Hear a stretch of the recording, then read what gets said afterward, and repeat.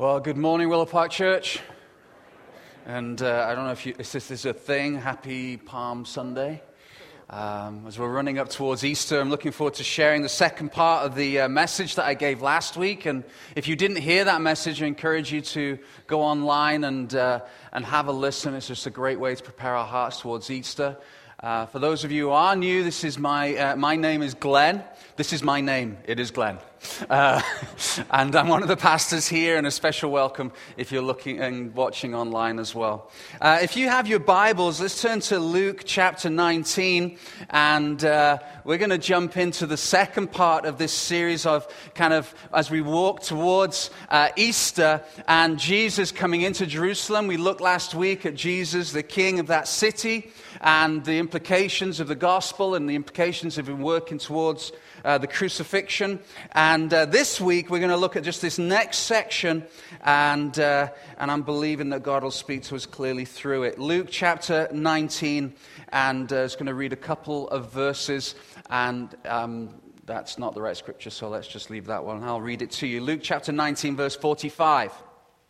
And he entered the temple and began to drive out those who sold, saying to them, "It is written, my house shall be a house of prayer, but you have made it a den of robbers. My house shall be a house of prayer." And then if you know this story, what happens is that if this driving out, if you look at the different Gospels, this is a Jesus that is not commonly seen. This is Jesus kind of going a bit crazy.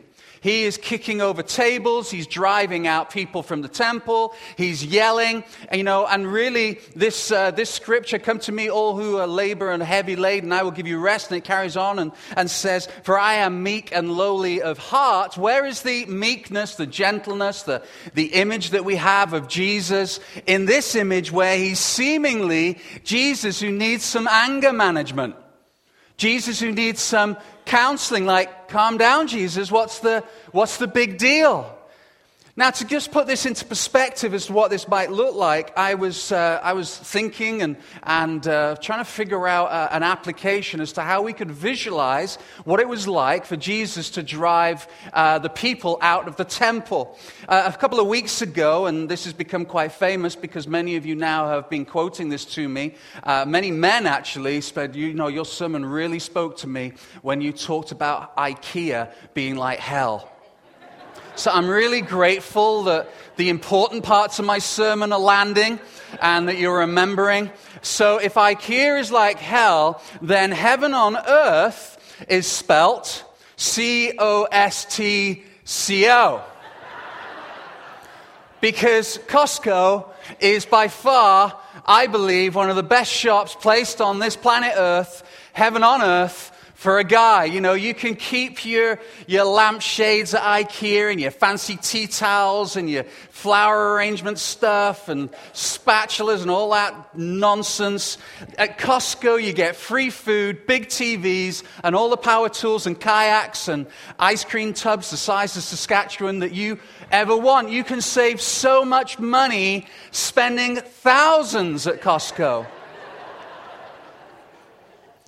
And I was talking, we were laughing, me and my wife. I said, when you've been married a long time, we've been married 23 years this year and together 26 years. I said, you've been married a long time when going to Costco is actually a dating option.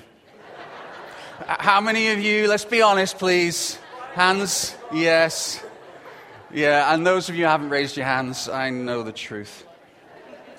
Costco on Christmas Eve, though, is not somewhere I would go. How many of you have done that? Yeah, I don't know if you want to admit that either, because that's usually last-minute panic shopping. And I Googled an image of what Costco might look like on a busy day, and I was thinking, that doesn't look busy enough for me when it comes to Christmas Eve. And then you got the big screen TVs. It's just set out exactly the same. Just imagine if I challenged you, just with your own physicality and your own voice and your own body, to clear out a packed Costco. Just you. How angry and big do you need to be in order to be able to clear out somewhere as busy as Costco? I mean, that is serious energy. And that is the image I want you to have. This isn't Jesus coming into a pleasant school or church hall and gently asking people, 3 or 4 people, to leave. This is Jesus going into what would be the equivalent of Costco, this place where there is all sorts of money changing and people buying stuff, and clearing it out just by his own physicality. He is mad. So what's going on here? And what does this have to do with Easter? And why is it linked together with Palm Sunday? Because Palm Sunday is about celebrating and Hosanna and palm trees. And I remember going to church when I was a kid in Sunday school. We used to make the little crosses out of palms, or if we couldn't afford that, it'd be out of paper, and take them home, stick them on the fridge. So why is this Jesus going crazy in the temple connected with Palm Sunday? That's what we're going to look at this morning. So the first thing I want to just show you and give you some background, some frame of reference, if you like, is to talk first of all about the temple. The temple was and still is in Jerusalem everything to the Jewish people. Everything. To this day, they still pray 3 times a day for the reestablishment of the temple in Jerusalem. It was first built by Solomon, and this is a graphic as to what it might have looked like. This beautiful, intricately built, and you can read in the Old Testament as to every detail down to the minutiae, was planned by God and built by Solomon, and it got destroyed in 586 BC. But no, so the temple that we're looking at in the New Testament was actually the second temple built by Herod, and he really went to town on it. It was eventually destroyed in 70 BC. I want to show you this is actually a scale model that somebody has built of the temple and the temple grounds. You can see the temple itself right here and the outer courts and then the walls around it. And you can kind of get the idea of the scale of the place. This isn't some dinky little church in the middle of Jerusalem. This is a major landmark. And I put this next picture up because I just thoroughly enjoyed it. That's the guy who built it. He's either really, really big, or this is a very, very good model. And these walls that were surrounding the actual walls, the temple courtyards were the size of 6 football fields. So you could fit up to 1 million people in there. Bearing in mind that up to 2 million Jews would descend on Jerusalem at the time of Passover, which is when Jesus was there. This place is huge. The walls are up to 5 meters thick. Stones, individual stones, 400 tons in weight. And in places, the height of the walls are 20 stories high.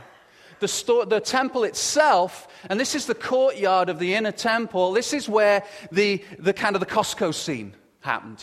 This is where Jesus was clearing the temple out. This place was so beautiful that in the sun, this is a computer graphic, in the sun, you couldn't actually look at it because it was made out of such beautiful white, pure marble and gold. There were 2 reasons for the temple.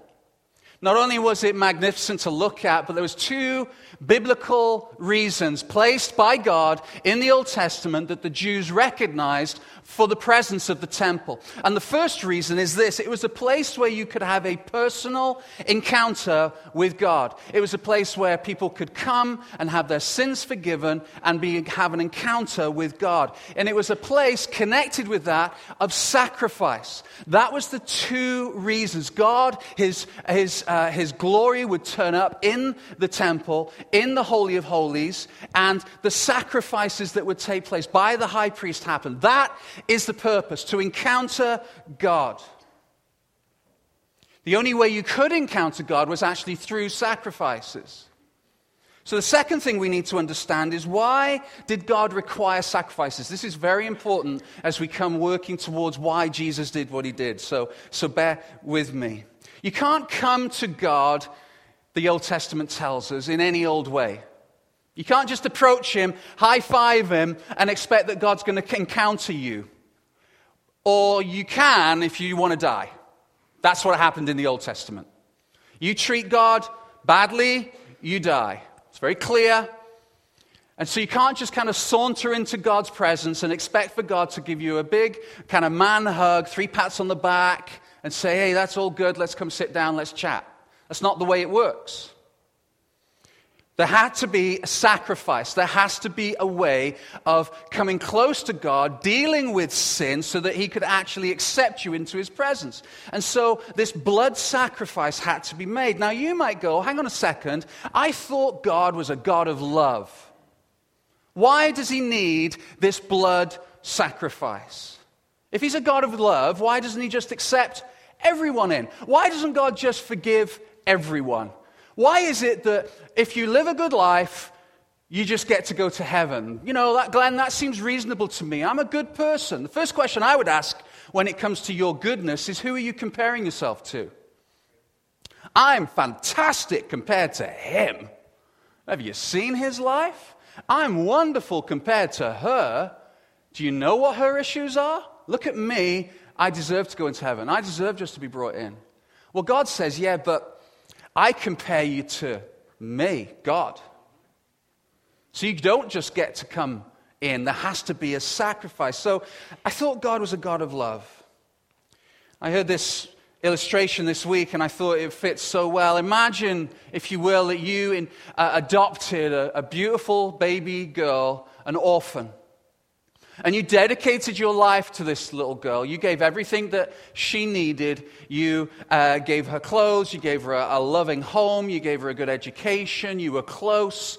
It was beautiful. And then the time comes, you actually have put aside money every month out of your hard-earned salary to send her off to college, to university. And so the day comes when she leaves and she's excited to go, and you transfer all the money over to her, and then she leaves. And then you don't hear from her for 2, 3, 4 years.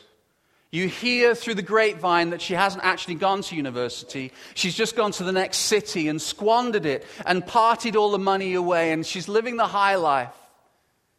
And after 4 years, there's a knock on the door, and you open the door, and there is your daughter. And she comes in, she sits on the couch, and she says, "Hey, Mom, hey, Dad, what's for dinner?"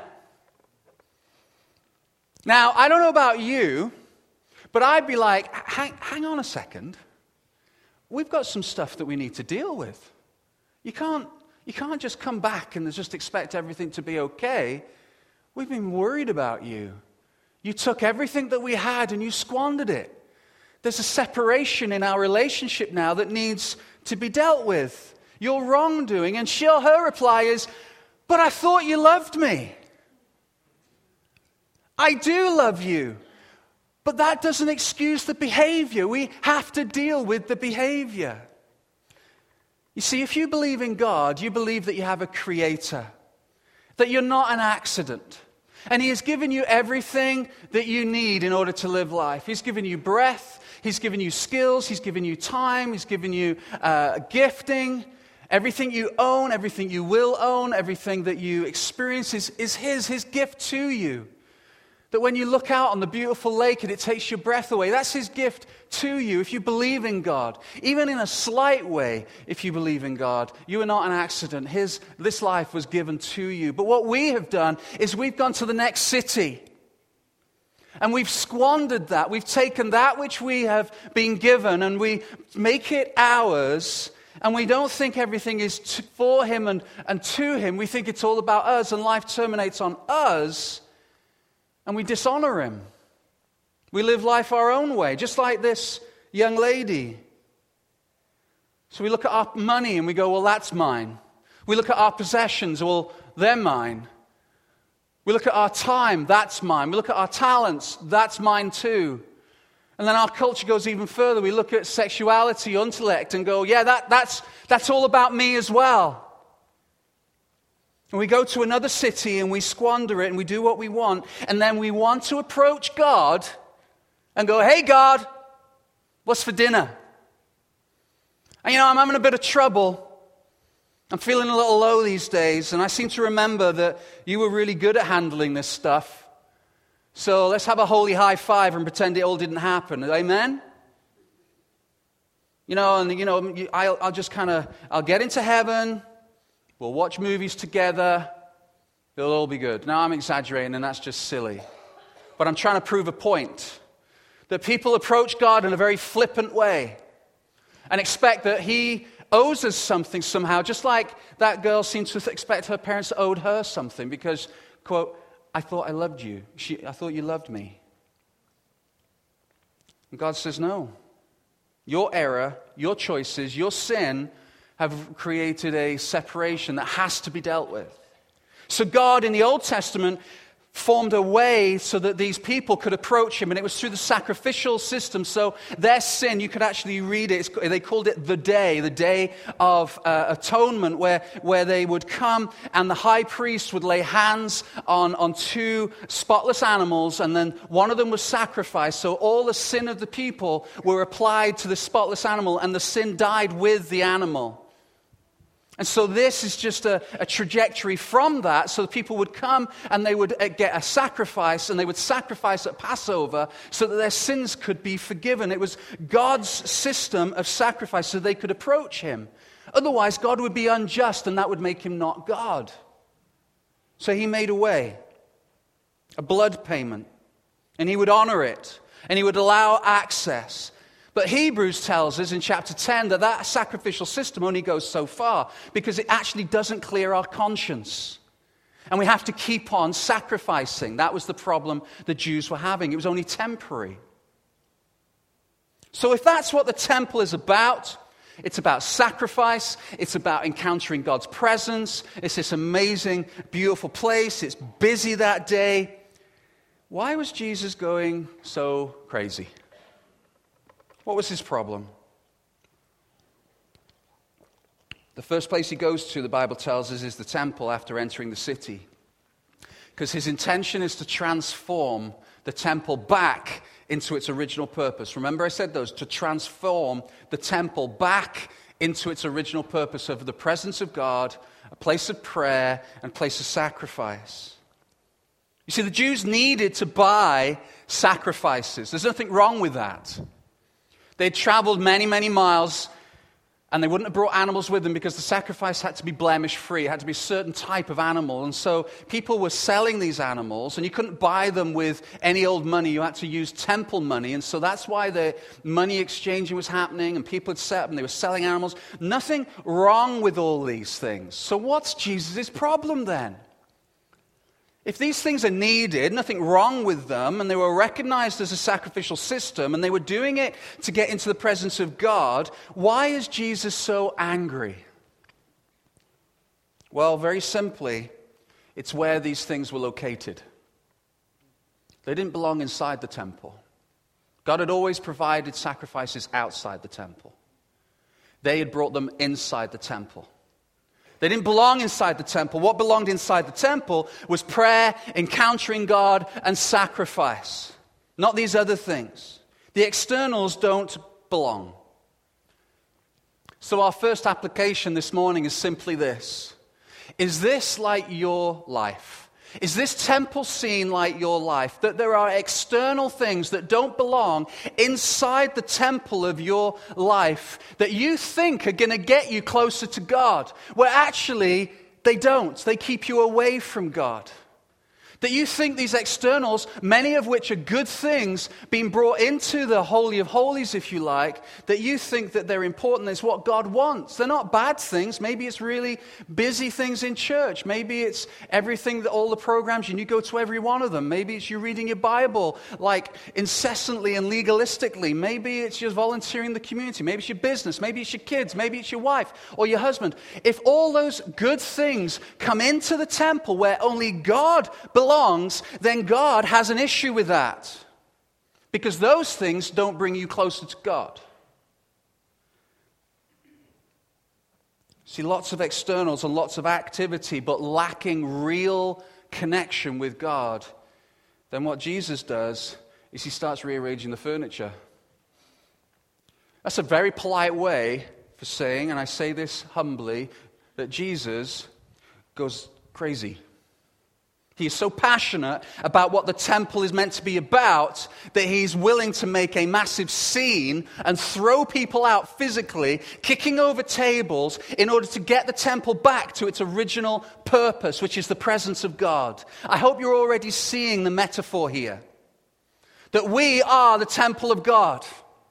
We have brought externals into our lives, and Jesus is passionate about rearranging our furniture, bringing a divine ruin into our life if necessary, to bring us back to the original purpose, which after all is the most beautiful thing that we should be living in. Imagine if you invited me over for dinner, and I came and I was dressed nicely, and I sat there politely, and you were kind of moving around getting ready for dinner, and I'm sat there and I'm going, I like this place. This place it's got a nice feel to this home. You've got a beautiful home, and you say, thank you very much. And then while you go out and you just say, I won't be a minute, I've just got to go and do something in the kitchen, I get up and I start shifting your couch around. Actually, because I think it belongs there, not there. And I move that, and I take the TV off the wall and put it in the corner, and I move the chair. Now, you come back into that house, and you go, Pastor Glenn, we like you. Your accent's a bit weird, but we like you. What are you doing? Because this is my house, and I wanted my couch there, not over there. Now, you'd have every right to complain because that's your house. See, only the owner has the authority to do whatever he or she wants to with the furniture. You see, Jesus said, my house. This is not your house. This is my house. So not only, we heard last week, is he now happy to be called the Son of David, which is a messianic title, which is mind-blowing that suddenly he's now aligning himself with all those messianic promises. He's now going, this temple, it's mine. So he comes in and he starts acting like he's God and that he owns the place because he is. And he does. And he starts moving the furniture around. Friends, if you are a Christian, the Bible says really clearly that you are now his house. That when he died on the cross and all your sin was transferred onto him and it died with him, he gave you righteousness, newness of life. The promise is he comes and lives in you. He is now king of your life. Your life is no longer your own. I no longer live, but Christ lives in me. The life I live now, I live by faith in the Son of God. It's his life, it's his house, it's his temple. So he has every right to do whatever he wants to do with the things that I have brought from the outside in. But Glenn, I believe in Jesus. I like the singing. I like reading my Bible. I like my community group. I like this church. I love that we get food every now and again on Sundays. I love all that. I love going to the conferences, but, I really struggle that I don't get to decide what I get to do. So I want to be lovingly, pastorally clear with you. Based on what the Bible says. So if you, and I don't think you'll complain, because I think you'll agree with me, but you're going to have to take it up with a higher authority. So I don't know what his email address is, but you can take it up with him, God. You see, there is no round table discussion when it comes to what is right and what is wrong when it comes to being a Christian. There's no let's have coffee together and create a win-win. There's no, well, I see your point, Glenn. Yeah, sleeping around, I can actually see how that can be beneficial. So we'll keep that on the table. We'll keep that in the temple. That's okay. All those other things that you still want to keep in your life, the anger, the bitterness, we'll keep that in as well. Because you're right, that probably does belong. See, God doesn't do that. Because bringing the externals, those good things often into our lives, are actually ruining the original purpose for our lives. Because he's king, he owns the place. Because he loves us, he knows that those things that we brought in don't belong because they're taking us away from the original purpose. So he's going to deal with those things because he wants us to be where we should be. It's because he loves us. And can I say, sometimes him kicking over the furniture, let me change that. Most, if not all of the times that he kicks over furniture, it hurts. It means that we've had to go through something where he's removed something that doesn't belong. See, he's passionate about us connecting with God authentically. If one of your children or grandchildren or relatives was getting hurt, you don't stand there and go, well, that's okay. If somebody is hurting them, buckle up. I'm going to do everything I can to help this kid. And that's what Jesus' response is in the temple. He's kicking over tables. He brings conviction into our lives. Things that were okay a few minutes ago suddenly are not okay anymore. Things that were okay a few years ago, he starts just working on us gently sometimes, saying, you know what, that doesn't belong. I'm your king. If you want to live this life in the way you were created for, we need to deal with that. And sometimes he just moves the furniture really slowly to the door. And then other times, he grabs hold of the thing and he throws it like an Olympic shot putter, cosmically. And you're like, whoa, what just happened? Through tears and sorrow, your life feels like it's falling apart. And Jesus says, you just got to trust me because that didn't belong in the Holy of Holies.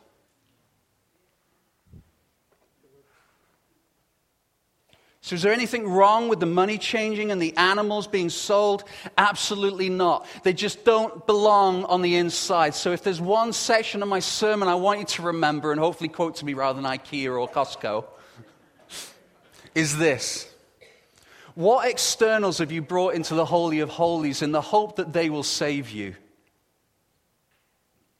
What external good things have you brought into the center of your life with the viewpoint that if I can just maintain this, then I'm going to find hope, I'm going to find joy, I'm going to find peace, I'm going to find connection with God, I'm going to find my answer, my forgiveness in this thing? What have you brought from the outside, a good thing, into the center, therefore making it something that does not belong, that Jesus needs to deal with? What's in your Holy of Holies? Parents, is it your children? Are your children in the Holy of Holies that somehow you believe that they are your answer? That if you could just manage to bring this kid up well, then you will feel better about yourself because you have been brought up in a way where you feel like you've failed, you feel like you've shamed, your mum and dad treated you badly, you've made mistakes. This kid is not going to make the same mistakes. You bring him or her into the center of your world and you worship that thinking that is your answer. Can I tell you, they will hurt you. They will disappoint you. They will let you down. What then? However, the most loving thing you can do for your child is to keep your child in the external, making the Holy of Holies the place where the most important thing in your life is Jesus Christ and what He has done. The most loving thing you can do for your child is to love Jesus more. And He will challenge that. And He will kick over that table, and it will be painful. Is it your business? Is it your degree? Is it your relationships? Is it your husband? Is it your wife? Is it your dreams and aspirations that they have become center? Can I tell you, they will not save you. Only Jesus. Only Jesus and His presence belongs in the Holy of Holies. So that is why I get passionate just here. Just imagine the passion that Jesus has over you for you to deal with those things. For you to bring those things to Him and say, Jesus, I love my children. I love my business. I love my health. I love my fitness. I love, can I just say this? I'm not going to say this for myself, but sometimes the Holy of Holies is what we look like. Are we honestly believing that the way that we look is actually going to forgive us of our sins? That we're so passionate about what we look like, and we tuck and pull and lift and do, thinking that's the answer? It's not. And our culture especially tells that lie. Good things on the inside that should be on the outside. So finally, Jesus is the temple. He is the sacrifice. You see, Jesus said in John 2, verse 19, He says this, destroy this temple, and in 3 days I will raise it up. He's referring to Himself, but He's referring to what the temple is. It's the presence of God. You see, Jesus actually destroyed the Jewish temple in 33 AD. It still stood for another 40 years, but the reality of what it was there for was destroyed because Jesus became the sacrifice of all sacrifices. And unlike those temporary sacrifices, it wasn't something that had to be continually done. He was the sacrifice that ended all sacrifices. So we could actually have access into the presence of God and God living in us as a daily reality because of the sacrifice that Jesus made on the cross for you, his love for you and for me. We need to remember that he is the temple, that he is the presence of God. A place to meet God, a place of sacrifice, which is what the temple was for. Jesus declares, I am the way to meet God. If you don't know Jesus this morning, the very thing that you are desperately looking for in life, all those things, that sense of fulfillment and purpose and joy and peace, those things have been hardwired into humans. And what we do is we look desperately for ways in which those things can be fulfilled. And we look at sex, we look at intellect, we look at finances, we look at our looks or our health, and we all think those are the things that are going to bring us the purpose and the freedom that we were created for. But Jesus says this, no. I am the only way you're going to get that. Because billions of people have gone before us hoping to find the answer in all that, and it doesn't work. Let's work on the furniture. He is the new sacrificial system. Remember, that sacrifice was there so that we could gain access to God. You, friends, will not gain access to God in any other way than through Jesus. And if you read the Bible with an open mind and heart, and it will change your heart, and if you will speak to people around you who have experienced what access to Jesus is like, they will tell you the same thing. He is the only way. And you know what? Oftentimes, it's difficult because he moves that furniture. He never stops working. He says, I will be faithful to complete the job that I've started in you. It's like, that's his purpose in our lives, to make us more like him. So do you sense that this Easter? That is the Easter message. Jesus coming into the city and declaring he is king, and then Jesus coming into the temple, our lives, and saying, I'm king of this as well. And I will bring a beautiful divine ruin, but the benefits that you will experience will take your breath away. But don't be fooled. If you do not bow to him, if you do not ask for forgiveness, if you do not realize that you're actually filling your life with externals, you don't come to him and submit yourself to him and plead for forgiveness, then you will not gain access. But the wonderful thing is he makes it simple. Before you leave this place today, you can actually gain access to Jesus, maybe for the first time. That you just pray that prayer, you ask for forgiveness, you believe in his name, and the Bible says he is faithful to forgive. Faithful to forgive, because he looks to his son's sacrifice and says, that's enough. That's all I need. Let's pray.